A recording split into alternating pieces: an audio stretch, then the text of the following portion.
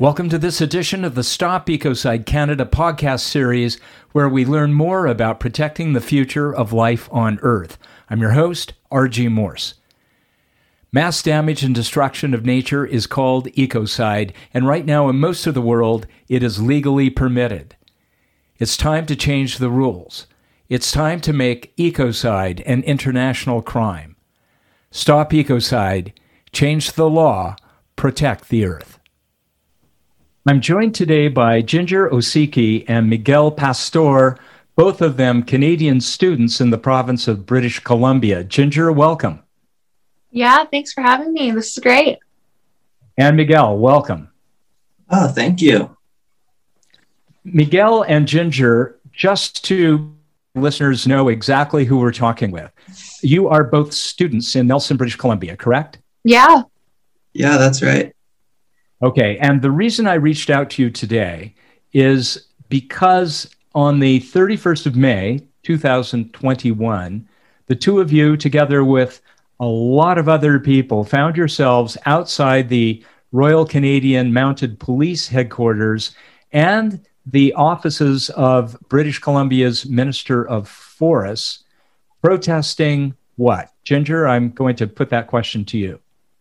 Protesting to stop logging our old growth. We're focusing on Fairy Creek, but we mean all old growth, really.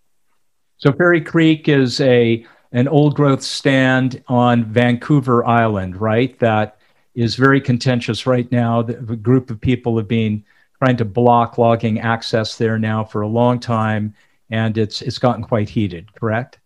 Correct, yes. Okay, great. And Miguel, what was your reason for being in the streets in Castlegar on May 31st?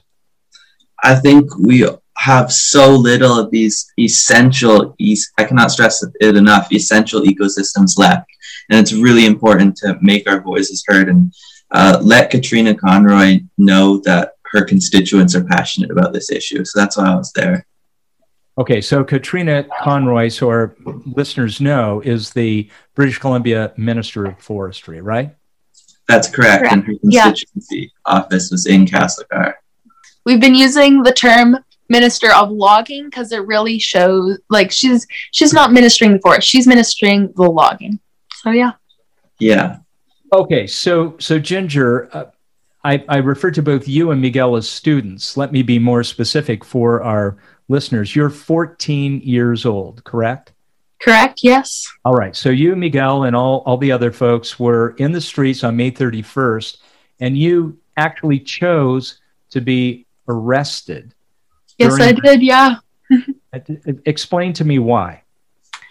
Well, I've been striking for about 2 years, and I've put a lot of my energy into being heard, and people aren't listening. So I was thinking, and I was like, I need to do something radical to finally be heard. And being arrested was that option for me. It was really great. I had a point that needed to be proven, that we're not going to back down. We're not going to stop protecting our old growth forests and our ecosystems just because our government wants us to. We're here for the long run. We're here till it's over. And our youth really have the power right now. And I really encourage everyone, especially youth, to be arrested if they want to prove this point, because it is what we have, and it's extremely powerful. So I understand that you live in the city of Nelson, which is about a half an hour from Castlegar, where you were arrested. If I have this straight, you belong to an organization called Fridays for Future that a fellow student in Sweden, Greta Thunberg, founded some years ago. Have you been carrying out this kind of action in your hometown of Nelson? Yeah, well, we've been having strikes there for a long time. Fridays for Future, we don't do civil disobedience. We support people who do. Extinction Rebellion is more the civil disobedience, conscientious objector type of group. Yeah. I'm curious because you know that the organization that is producing this podcast is called Stop Ecocide. I'm curious if you know about this organization, and if you do, I'm curious what your feeling is about the importance of there being an international law that actually criminalizes something called ecocide. Does that resonate with you at all? Yes. criminalizing the law would mean so much to me. It would mean that we wouldn't have to worry about the mass extinction of our species and the mass damage of our environment. We wouldn't have to worry about our 2,000-year-old forests being logged just to make toilet paper. So, Miguel, turning to you, I read an interview with you after the event on May 31st, in which you said that you felt empowered by taking part in an act of civil disobedience. Can you elaborate a bit on that feeling and what it means to you to be a youth activist? Oh, thanks, Randy. Taking part in civil disobedience is it can be like nerve-wracking and people can be skeptical about it, but especially as a youth activist, I think a lot of people can tend to like sort of dismiss youth voices, pretty easily, when, especially if you're angry about something, they'll be like, oh, they're just really passionate. But youth also have the potential to garner so much attention and emotion when it really just clicks, So an act of civil disobedience is really empowering because it really forces everyone to pay attention to the issues at hand and the issues that mean so much to the children, to our future. Really, that's what it's about, among other things. So yeah, it's really empowering to be standing up for your future and making people listen to you. Yeah, that makes perfect sense. If ever there were an issue where the constituency whose voice matters the most is youth, this is surely it, right? I mean, you guys are literally going to inherit the future. On that note, I know that you've spoken about an envisioned future of cooperation, a future that's free of dominant systems. Can you expound on that briefly? It sounds like something you could probably speak to for the next hour, but let's just keep it brief and to the point. What do you mean by that? I could definitely speak about that for the next hour. But to summarize, I think that our relationship as humans with ourselves and the systems that we have in place that generally can be quite negative is reflected in our relationship with the environment, which, as we know, due to the climate crisis, is quite negative. So I think really to address the topic of climate change, we have to change our relationship with nature, how we envision nature, and our relationship with ourselves to something that's more decentralized, more communal based, and really basically cooperative and free of systems of domination, like I stated before. So does that fit into this notion of the land back movement? Do you see that as potentially part of the solution to bring about enhanced environmental and climate justice, even social justice? Does that make sense? I think, yeah, for sure.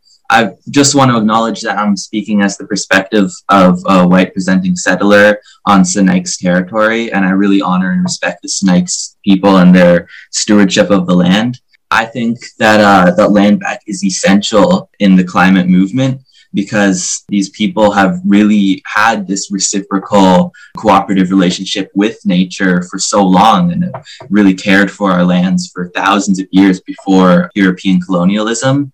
So I think land back and really returning the management, the stewardship, the ownership to the Indigenous and First Peoples is essential for climate and ecological justice as well as social justice. Great point. And I should underscore the fact that this podcast is actually being produced on the ancestral unceded territories of Nias, the Tanaka, and the Okanagan First Nations. So that's an extremely important point. In summary, here's a question to both of you. I'd love to hear your thoughts about where you think the future is leading us on these questions. Are you optimistic? Are you pessimistic? Either way, why? Ginger, let's start with you. I think with just a change of our mindset, we can get to the future that we all want. A future where people aren't selfish, where money is not the main criteria. A future where we put the people and the environment first. Sure, we can just do that with just a change of our mindsets. Miguel? Yeah, I mean, I've can find myself getting quite pessimistic about things at times, I always have to remember that like no system is static and that things are constantly moving and evolving. So with the right pressure and with the changing of mindsets, like Ginger mentioned, I do think that we have the ability to create a better world. Okay, well, that's fantastic food for thought from you both. We've been speaking with Ginger Oseki, who is 14 years old, a student at LV Rogers School in Nelson, British Columbia, Canada, and with Miguel Pastór, who's 16 years old, who also was a student at LV Rogers in Nelson, British Columbia. Ginger, Miguel, thank you so much. Bon chance, good luck going forward. We're going to be following your exploits carefully, and we're going to welcome you back to another episode of this Stop Ecocide podcast. Thanks for your time tonight. Thank you so much. Thanks so much, Randy.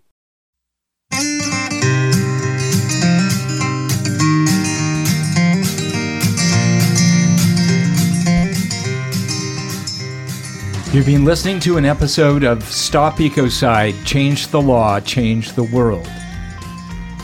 This series is executive produced by Donna Grace Campbell for Stop Ecocide Canada. Music courtesy of the Kaylee Watts Band. For more information, find us online at stopecocide.earth/Canada. I'm your host, R.G. Morse. Thanks for listening.